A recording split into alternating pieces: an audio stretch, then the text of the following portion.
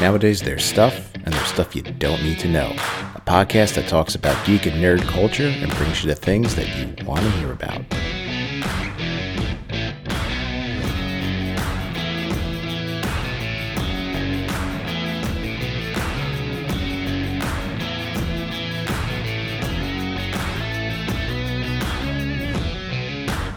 What's up, know-it-alls? You got stuff you don't need to know. I'm Jay. Let's get down to it. So the holidays are fast approaching. Holiday time usually means Christmas or Hanukkah or Kwanzaa time. Traditionally a great time of year to give gifts. So of course, all the toy manufacturers, video game producers, and all that are really in a rush to get all their stuff out to you. And, today's episode is no exception. Last week, I picked up the latest offering from Ubisoft, Assassin's Creed Valhalla, and we're going to talk a little bit about it today. Now, before I really kind of go any further, here's the thing. Before I picked up Valhalla, a week or two before that, Ubisoft's other game, Watch Dogs Legion, came out, and I picked it up with the full intent of doing a review on it. However, I don't know if you guys are aware or not, but there are a lot of issues with Watch Dogs Legion. I'm going to kind of talk about it really briefly before we get into Valhalla, but the big issue is the darn thing keeps crashing. Your save files keep locking up. It's a bit frustrating. As of this recording, I know they've kind of put out two major patches. After the first big patch, I played again. I did run into the same issues of the game just crashing, freezing, locking up. Fortunately, I have not had any issues with my save file, but after the second kind of big patch, I really haven't had a chance to play because Valhalla came out, and I have totally immersed myself in that. And I think what we're seeing here is look, both Microsoft and Sony have put out, their big systems, the PS5, of course, and the Xbox Series X or Series S, depending on which one that you buy. And quite clearly, any games that are going to come out, now and for the next several months, sure, they're going to be on the, what is now the older generation series, your PS4, your Xbox One. Yeah, they're going to make versions for that, but are they going to try really hard for it? No, they're going to really be pushing this content for the next generation, your PS5, your Xbox Series X or S. And it really, really kind of shows. Another game that I picked up that I really wanted to review was NBA 2K21, but quite clearly the developers really didn't give two craps about, the PS4 or Xbox One users because look,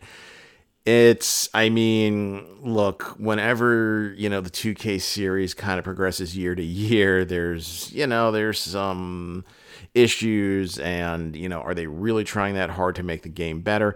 And clearly, with, like I said, what's now the older generation, game consoles, they just don't care. Granted that, with my NBA 2K, with Marvel's Avengers, with a couple of other games, Valhalla is one of them. Yeah, they give you a code for that when you get that next generation, device, which, as you know, is really almost impossible to get. Yeah, you can upgrade to it, but it's like, it's gonna be a while. I've looked online. I've tried to get a PS5. I've tried to get an Xbox X, and it's just nearly impossible. It's going to be quite a while before I get either one of those systems. So in the meantime, I don't know, put a little effort in, guys, and let us kind of enjoy, the games that we have on our current consoles. Now, that brings us to Assassin's Creed Valhalla. Assassin's Creed, this series has been around forever. And yeah, as the series kind of progresses, clearly they kind of get away from this whole battle between the Assassins and the Templars. I don't want to say that they fully get away from it, but, going back to that first Assassin's Creed game, with the Animus and, you're playing sort of like the DNA stream of like a distant relative, and you're really being used to try to help find a piece of Eden and where it is, to kind of what we have now. It's almost like that sort of modern day story of this battle between Templars and Assassins really, really, really takes a back seat. And even in the games, early on, with Altair or with Ezio, I mean, we really kind of see that battle between the Assassins and the Templars, and finding pieces of Eden, and struggling for power, and kind of being these sort of like two secret organizations that are really kind of running things and pulling strings behind the scenes. I mean, even here in Valhalla, I mean, granted, I'm only about maybe 20, 25 hours in.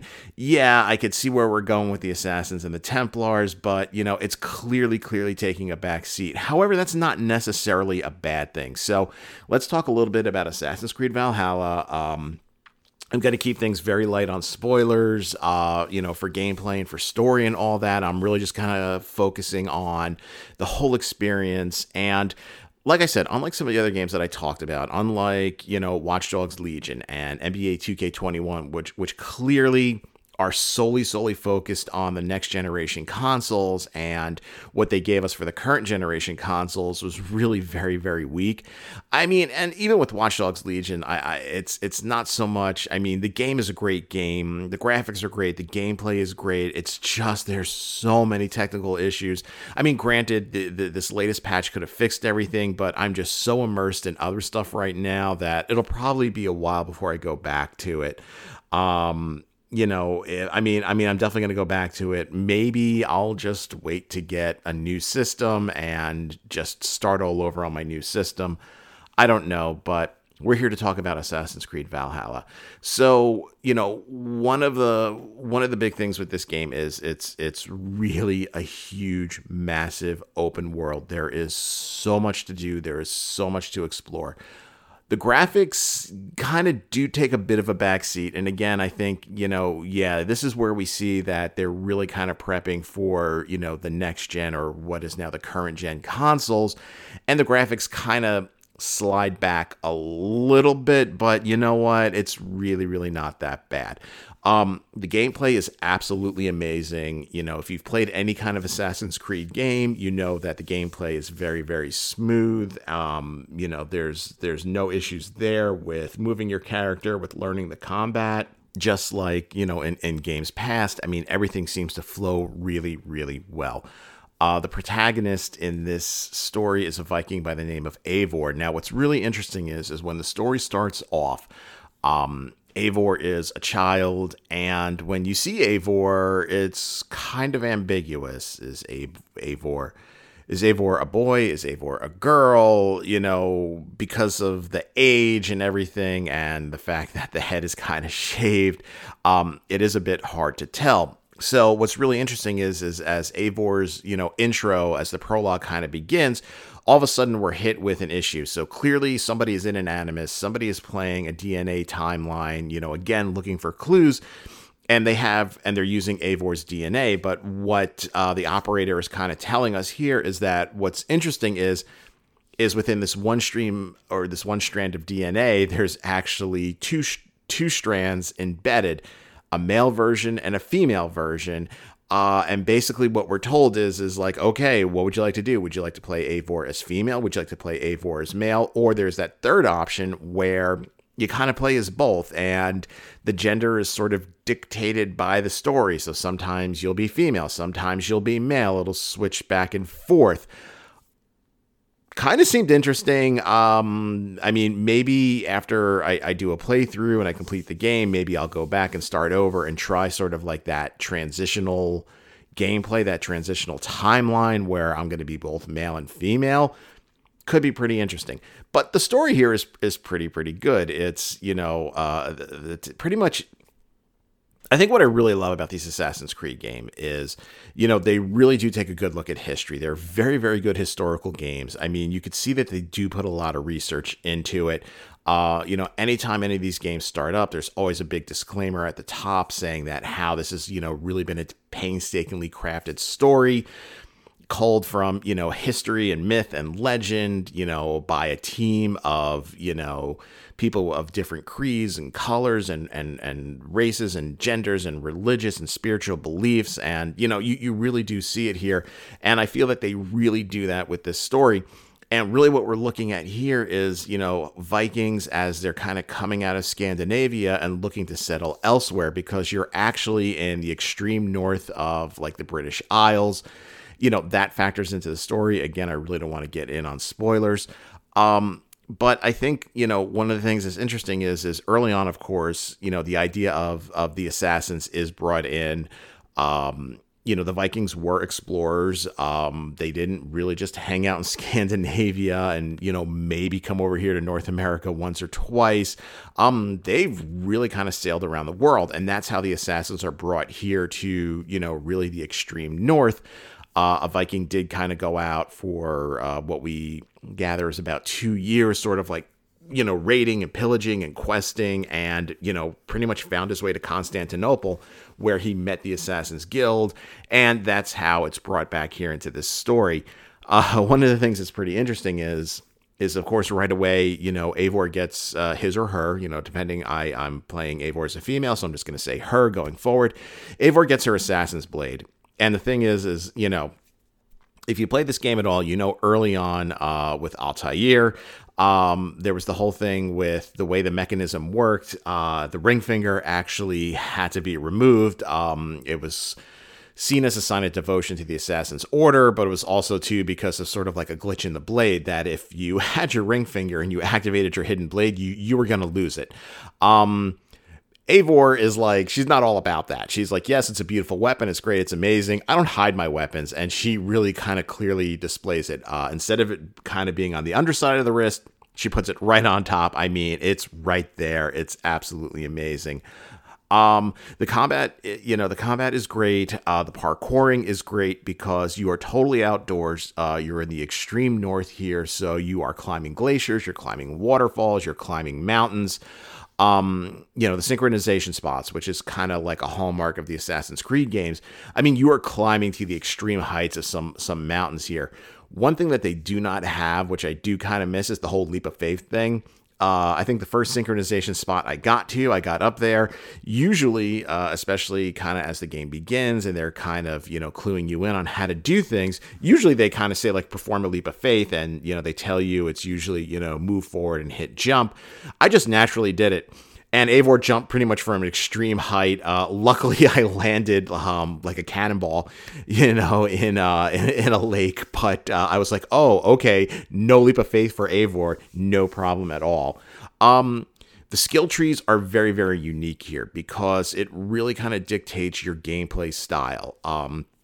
You could be very, very stealthy. You could pretty much be almost like a berserker going out there. You could get different abilities and different types of skills, special assassinations, special sort of moves.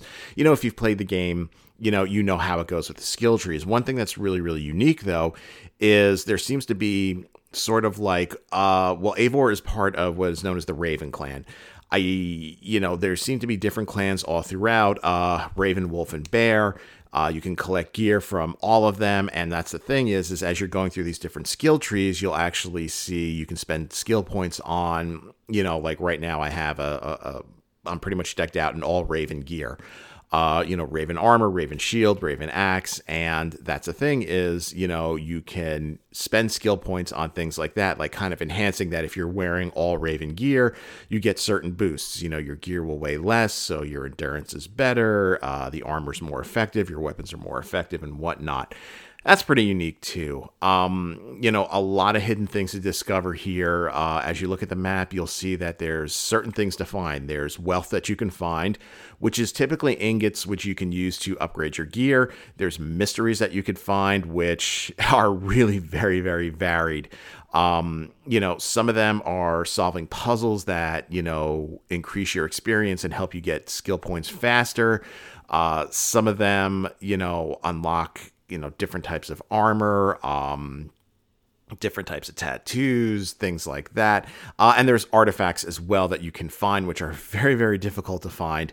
If you find the artifacts, there's usually different types of merchants in different types of towns that are very interested in artifacts and actually kind of specific artifacts. There are some that are very interested in Roman artifacts. There are some that are very interested in Greek artifacts and whatnot. You could sell them, you could trade them for better gear and whatnot. And it's, again, overall, I think that, yeah, we're getting away, and really, you kind of see it in the last few games where this sort of modern day background story of, the Assassins versus the Templars kind of takes a big back seat, and it's really focused on what's going on in the game, which is not a bad thing.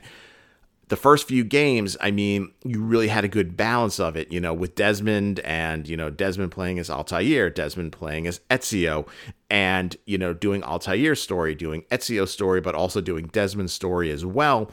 I mean, it's really very, very captivating, but we've definitely gotten away from that. But again, for me, I don't necessarily think that that's a bad thing. I mean, overall, I think, especially for the current generation, your PS4s, your Xbox Ones, I mean, I think Assassin's Creed is a great game. If you're lucky enough to have a PS5 or an Xbox X or an Xbox S, I can only imagine this game gets better. Graphics would get better. Sound would be better. Gameplay would probably be a little bit smoother. But I mean, all in all, for the current gen systems, I really have no issues with it at all. I think the gameplay is well. It definitely holds up. But one of the things I think with the Assassin's Creed series is, I think it's time to kind of wrap it up a bit.